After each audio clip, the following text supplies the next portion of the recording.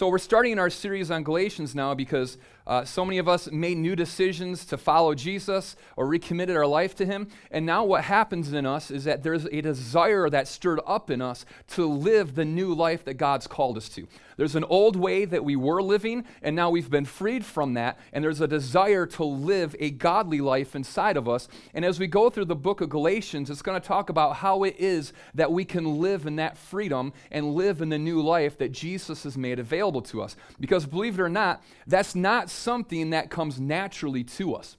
I remember when I made a decision to follow Jesus, the first thing that I started thinking about was, okay, now, how is it that I become godly? And if you're taking notes today, write that down, because that's the central theme of this is, how is it that I become godly now? To leave the old life and step into the new life that God has called me to. And as I'm wrestling through this, one of my other friends in high school, he made a decision to follow Jesus too, and so he decided that what he needed to do was to throw away all of his secular music. And I was like, oh man, really? And so he's sharing this with me, and I'm celebrating because, he listens to some honestly pretty terrible stuff, stylistically and also morally. And so I was like, that's great, it's so cool that you're so passionate for Jesus. He's like, and Jeremy, you need to do the same thing too. I'm like, what? He's like, yeah, don't you love Jesus? And I'm like, yeah, but I also really like Weird Al. And now some of you are judging me for that. But I had just bought Weird Al's Alapalooza album, and I loved it, and it was so good. And he's like, Jeremy, if you really want to get serious about this Christian thing, you need to throw out all those albums and only listen to like DeGarmo and Key and, DC Talk and some of those bands. And I was like, man, that's not really what I feel God's speaking to me, but now I'm feeling like I'm not as good of a Christian if I don't do what it is that my buddy's pressuring me to do, so now that I can really be saved and really be set on the right path.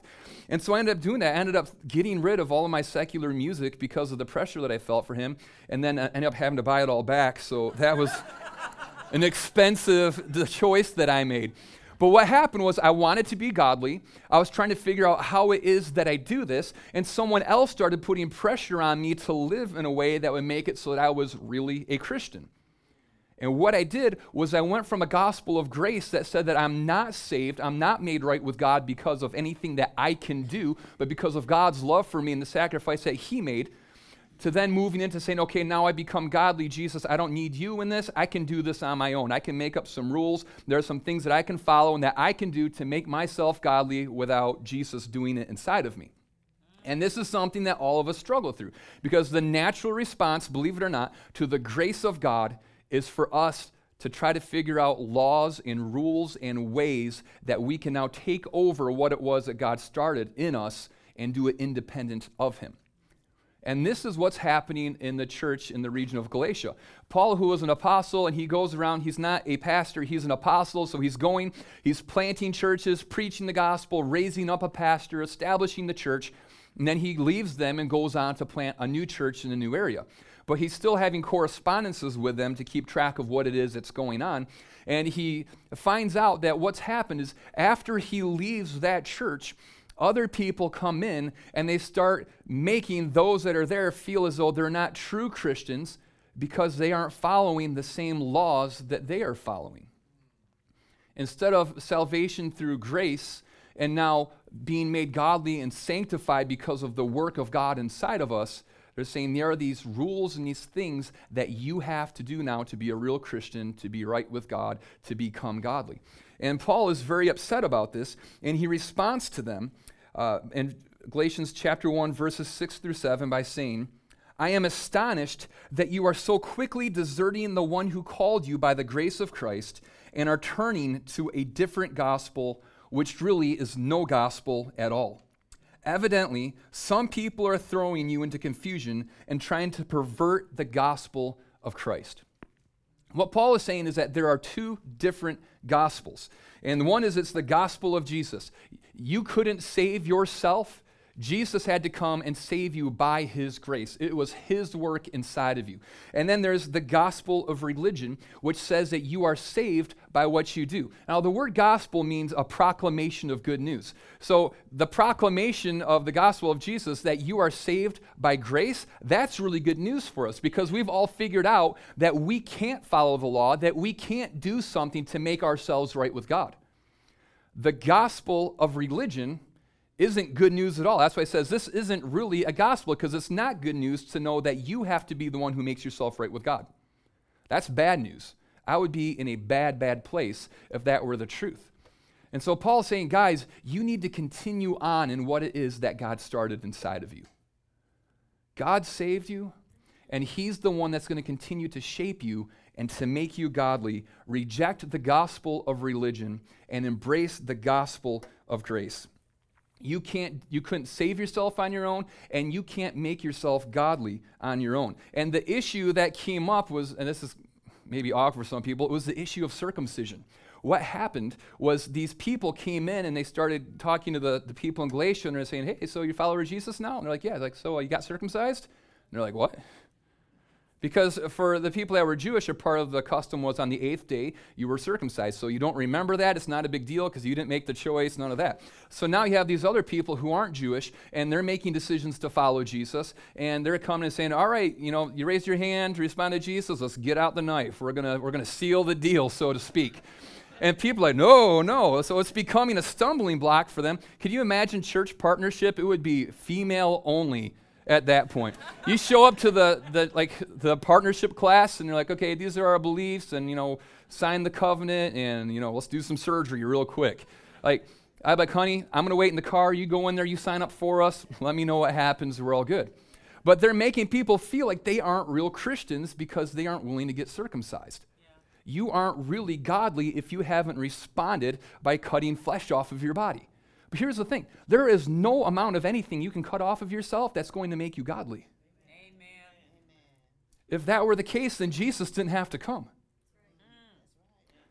So Paul says, why is it that you're abandoning the gospel of grace, abandoning the way that God wants to make you like him and to sanctify you, and going back to doing things that really can't change you?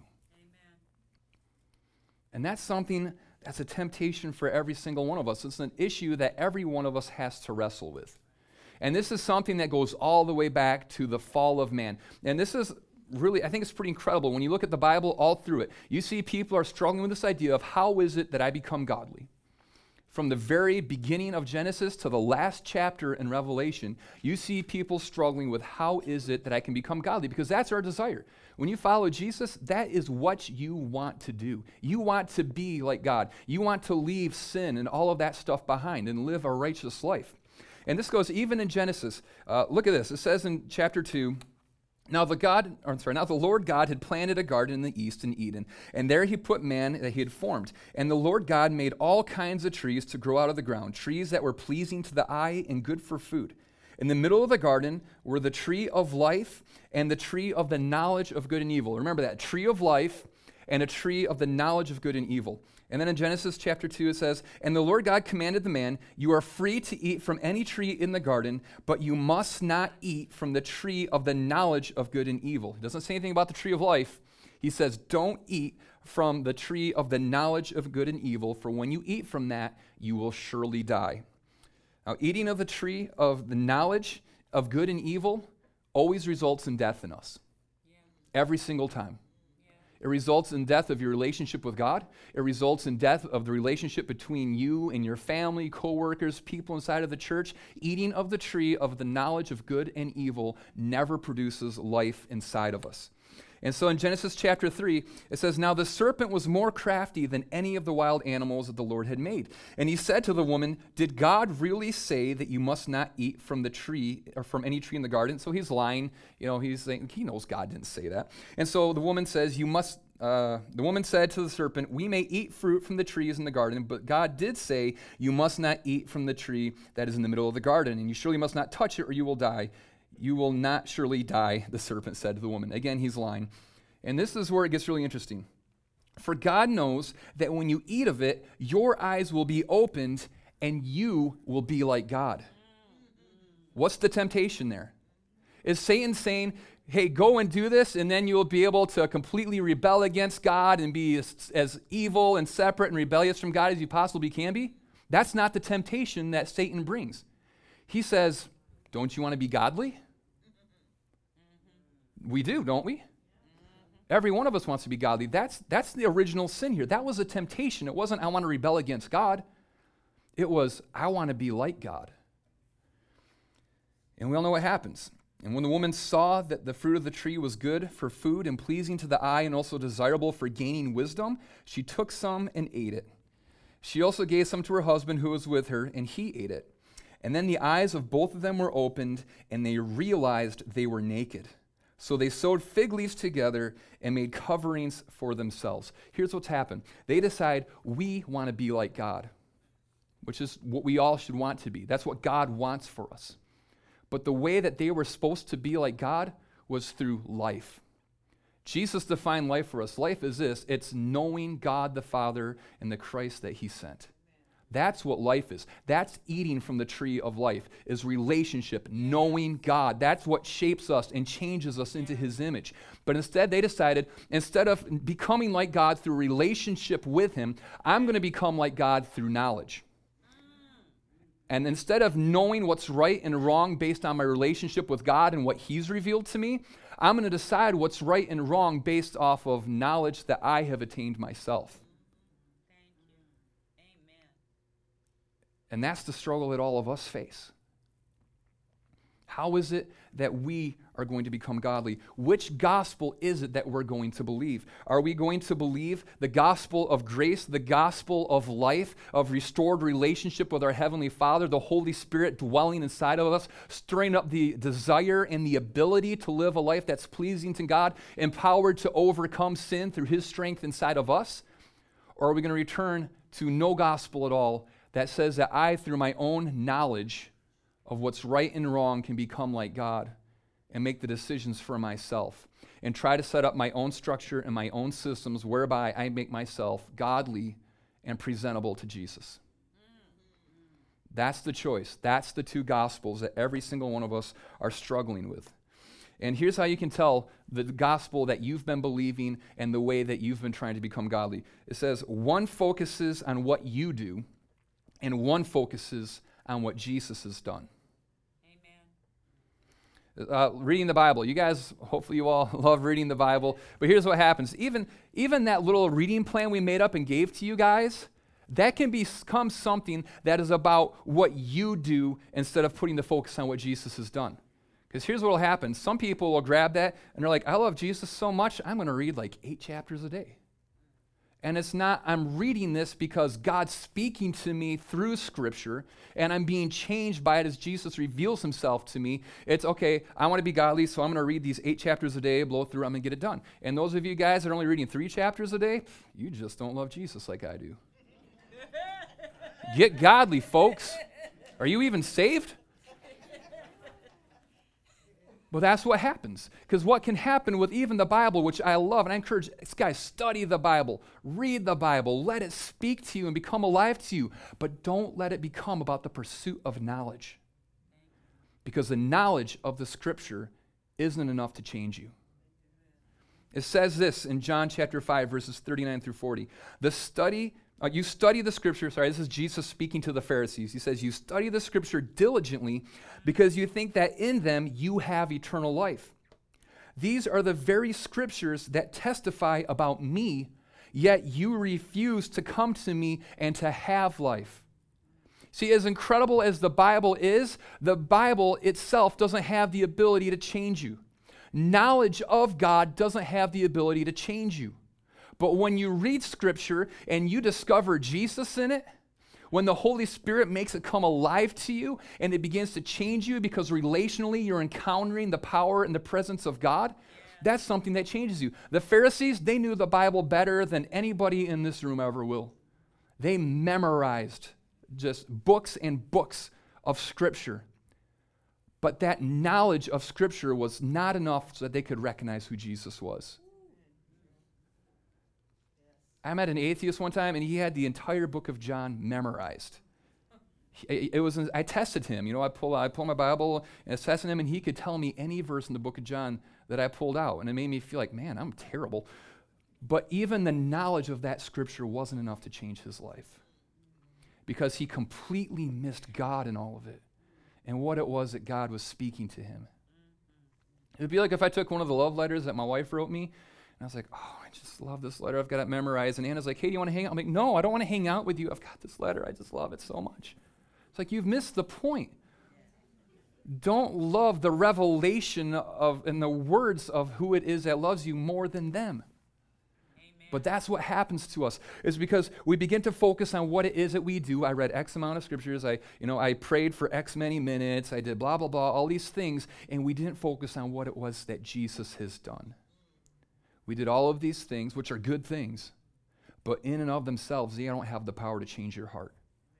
This all points to God. When we read our Bibles, it's all about Jesus. When we pray, it's all about Jesus. When we serve other people, it's all about Jesus. And that's the gospel of grace. Another thing that it does is one is focused on getting God's approval, and one is focused on receiving God's love. I think a lot of us have this view, because I read this week, actually, so I don't think. There's a study that says that the average American's view of God is that we have a God who's angry, and he's mad at us. You know where I think part of this comes from? You guys remember Chick Tracts, where there's always this picture like that they'd hand out instead of tipping their waiter or waitress, they'd give you a tract. Hooray. And what it always shows an Abraham Lincoln type picture of Jesus, where you just saw this big chair and his legs, and you didn't see his face, but you could just tell that he was disapproving and angry up there on the throne. And that's how people view God. And we think that God is just mad, and I have to do something now to win God's approval. That I can't come into the presence of God. I can't come to Jesus until I straighten myself up and I clean up all of these bad things that I'm doing and I get right with God, because he's not going to love me. He's not going to accept me until I make myself right and acceptable with him. But that's not the gospel that Jesus came to preach and to die for. Amen. See, it says this in Romans chapter 5, verse 8. But God demonstrated his love for us in this: while we were still sinners, Christ died for us. We don't have an angry God who's sitting on his throne, mad at all of humanity. We serve a loving God who loves us so much, a just God who hates sin, but loves us so much that he was willing to come and to lay down his life for us when we were as far away from him as we could possibly be. We don't have to win God's approval because he loves us. Yeah. He loves us so much. Last I checked, people weren't lining up to die for me. No one loves me like Jesus loves me. Amen. And was I living a life that he would approve of before he died for me? No. If I was, he wouldn't have had to die for me. But while I was living a terrible life, entrenched in sin, he came and he died for me. So the way that I become godly now isn't about trying to focus on making myself right so that I can have God's approval in my life. It's focused on receiving God's love for me. Because you know what led me to that place of where I put my faith in him? Is when I realized how great his love was for me. That's when it all happened for me. I didn't have to stop living in sin. I didn't have to get myself cleaned up. I didn't have to make myself presentable before Jesus. I just had to come to him, because here's the thing, is you never will be able to do that. People ask me all the time, they're like, hey, do I have to stop smoking weed before I can come to church? And I'm like, no. You go get high if you got to before you get the nerve so you can come to church. That's not my concern. Do I have to stop drinking? No. Do I have to stop living with my boyfriend, girlfriend? I'm like, no, come into the church. Come and make that decision to follow Jesus. Because Jesus didn't come to a people that were clean already. Amen. He didn't say you have to clean yourself up before you can come to me. He said you can't clean yourself up. Amen. The only way that you're going to be able to clean up is if I come and am the one that cleans you. So this is what we have to recognize. A lot of you guys that are struggling with something and you feel distance from God right now and you don't want to get close to him because of the things that you're doing, that's the worst thing you can do. You need to run to the feet of Jesus, confess the sin that's in your life, ask him to break the power of it over you, and allow him to be the one that cleans you up. That's been the story of my life. That's been the story of every person who's ever made a decision to follow Jesus. You will never be able to break free from the bondage that holds you as long as you keep a distance from God. Amen. But when you run to the one who saves you and can set you free, his power can do a miracle inside of your life. Don't focus on the gospel of religion. Focus on the gospel of grace. Receive God's love for you. 1 John 4:19 says this, we love because he first loved us. Amen. And that's what it comes down to. And then, sorry, I missed one. And then lastly, one focuses on external duty and one focuses on internal desire. Have you guys met people? It's like, oh, I have to do this. I meet pastors all the time. They're like, I gave in to the call of the Lord 20 years ago. It's been hell ever since. That's because you're focused on an external duty. Like serving Jesus can be burdensome and weary if there's not an internal desire in your heart to do it. Stop focusing. I love this when people are like, oh, I guess I'll go serve in the children's ministry. No, man, if you love kids and go in there and serve them and teach them about the joy of the Lord that you have that comes from your salvation. Don't just focus on the external things that you have to do. Work on the internal desire that's inside of your heart. I love this. It says this in 1 John 5:3-12. Loving God means keeping his commandments, and his commandments are not burdensome. Whoever has the Son has life, and whoever does not have God's Son does not have life. Listen, God certainly has commands that we are to follow. I'm not trying to say, hey, everything's all grace, go do whatever the heck you want. Like, that is not the gospel either. But what I'm saying is that even if you follow every command, but there isn't a heart thing going on inside of you that's been changed, then it doesn't matter if you're keeping the commands, because your heart isn't for God. Our motivation has to be love. It has to be that we've recognized the love that God has for us. And now it's a joy that we get to serve him, that we get to surrender our lives to him and follow the things that he's called us to. And the things that he's called us to are not burdensome. The things that he's called us to are life inside of us. But as long as you keep just focusing on these are the external things that I have to do, instead of saying, God, the life that you've called me to, honestly, I don't have a lot of desire inside of me to do that. So God, would you stir up desire inside of me? God, would you change my heart to see that the life that you've called me to is the only life that there is. It's the only joy, the only peace, the only hope is in what you have called me to do. And when you do that, God's call and his commands for you become light. Jesus says this, that come and cast your cares on him because his yoke is light. It's easy. There's freedom that comes in following Jesus. Don't focus on the external. Focus on the changed heart inside of you that's going to lead you into new life. And so here's, quickly as we're closing, these are the things I think that we need to focus on. If you want this to happen, if you want to live in the gospel of grace, if you want to live in the tree of life, the first thing that we need to do is fall in love with Jesus. Yes. People say, well, that sounds easy, but how is it that that actually happens? It's the same way that I fell in love with my wife. You know, the first time that we met, there weren't sparks that were flying. I thought she was attractive, and that was it. I didn't really care for her personality a whole lot. So she's in kids ministry right now, so I can say that. And she didn't like me either. So it was a mutual disdain for each other that flourished into what we have now. But here's what happened. I got to know who she is and what she's done. And my heart just became attached to her. You know why I love Jesus? Because of who he is and what he's done. And I just have to focus on that. And when I think about that, when I think about who God is and what it is that he's done for me, I can't help but love him. That's why I have my time in the morning where I just focus on that. I wake up and I'll open my Bible and I'll put on some worship music and I just focus on who God is, his beauty, his majesty, his character, everything about him is perfect. And I think about his love for me and I think about the way that he expressed that in the cross. I think about the blessings that he's poured out in me. And my love for him grows and it grows.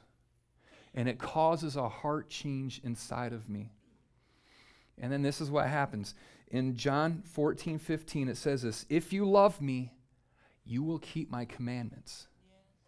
And as a younger man, this is what I thought it says. Like, hey, if you really love me, you're going to do what I tell you to. And so I always felt like I'm a jerk, I'm a bad person. I have to prove that I love Jesus by doing these things. Then I learned about grammar and what that comma means in this sentence structure. And what it's saying is that when you love God, the natural overflow of that in your heart is going to be that you're going to keep his commandments. Amen. It's not that you keep the commandments to prove that you love him, but because you love him, you now live a life that keeps his commandments. And there's a big difference between those two. Which side of that comma have you been living on? You know, I love my wife, and there's no law that says, well, there's a God law that says that, you know, I have to remain faithful to her. And so I don't wake up every morning and look at her and be like, all right, God, give me the strength. One more day to be faithful. Oh, Lord. I wish there wasn't that law. But you know what? That law doesn't even have to exist because the overflow of my heart is that I would never even think about doing that because I love her too much. Yeah. You see the difference there? If you're in a relationship and you don't love that person in your marriage, you're going to be a lot more susceptible to being unfaithful to them because it's just about focusing on this law. But there's no heart desire inside of you. There's no love that's the motivation for you. And you can only keep a law that means nothing for so long. That's why for us, it has to become about a love that we have for God that's stirred up by focusing on who he is and what he's done for us. Because when we do that, the natural desire and overflow of our lives is going to be to keep his commandments. And then the second thing that we have to do is respond to conviction, not condemnation. Now, Jesus isn't saying, hey, just go ahead and sin. My grace is sufficient for that. He's saying that I have called you to a new life. I have called you to a new way, to leave behind the sin and to live a righteous life. Yeah. And we are going to sin, and we do have sin issues. We are going to fall. When we sin, Jesus isn't like, good job, buddy. You know, that's not God's view of it. It grieves the heart of God when we sin against him. Yeah. And this is what happens. The Holy Spirit convicts us of sin. What that means is that we are aware of our sin. God speaks it to us. We're convicted of it. And that leads us to the repentance. It says, God, I am going to change my life. Forgive me of this. I don't want to live like this anymore. I hear your upward call, the upward call of Christ in every one of us. God doesn't say you're a terrible person. You know, you don't love me. You're never going to be able to conquer this. Just get out of here. That's condemnation. That's what the enemy speaks. The enemy says you're never going to overcome this and God doesn't love you anymore. It both starts with the truth of that there is sin. But what God does is he calls you up. He says, repent of that sin. I still love you.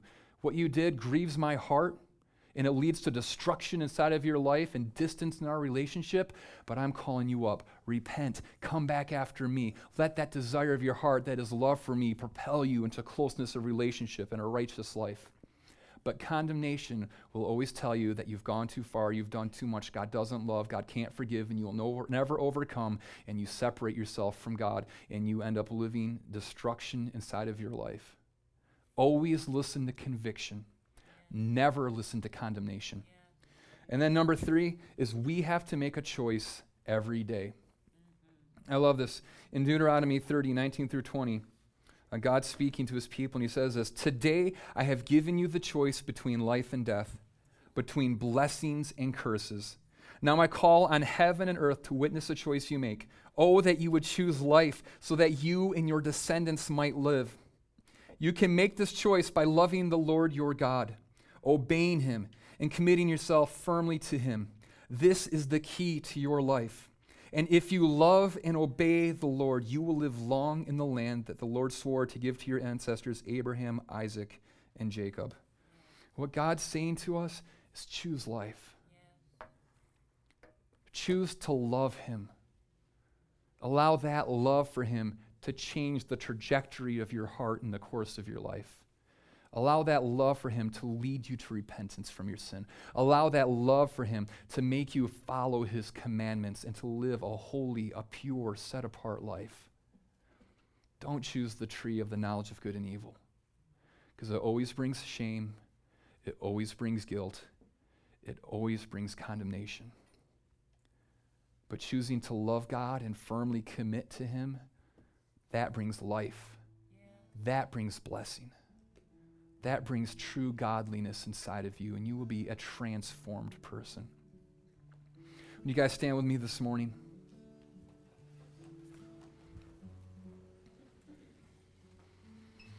I encourage you guys, let's just pray together and allow God to speak to us.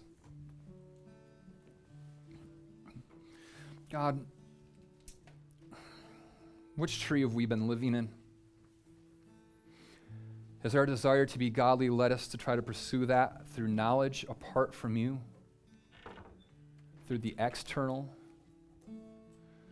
Or God, have we been focused on you, a heart that loves you, that receives your love and is transformed by your love? Where's the desire of our heart this morning?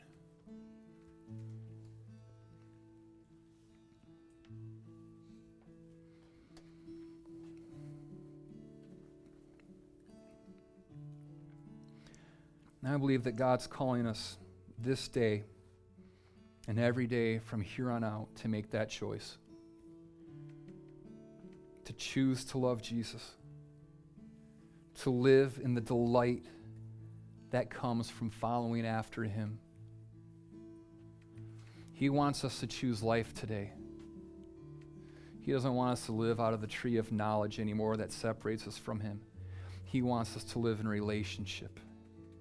He wants us to live in grace. He wants us to live empowered by the Holy Spirit to transform us and to change us, to strengthen us to overcome all temptation. And this morning, if you've been living in the wrong tree, and this morning I want you to choose life. And right in your seat where you are, I just want you to pray this with me. Father, I love you. Thank you for your love for me. Thank you for your love for me. Thank you, Jesus, for what you did on the cross to forgive my sins. Thank you, Jesus, for what you did on the cross to forgive my sins. And God, forgive me now. And God, forgive me now. God, would you stir up a love in my heart for you? God, will you stir up a love in my heart for you? God, would you open my eyes to see how great your love is? God, will you open up my eyes to see how great your love is? God, would you allow me to receive your grace this morning? God, will you allow me to receive your grace this morning? God, to receive the life that you give. To receive the life that you give. I want to know you. I want to know you. I want to live my life for you. I want to live my life for you. Make me like you. Make me like you, Lord. In the name of Jesus, I pray. In the name of Jesus, I pray. Amen.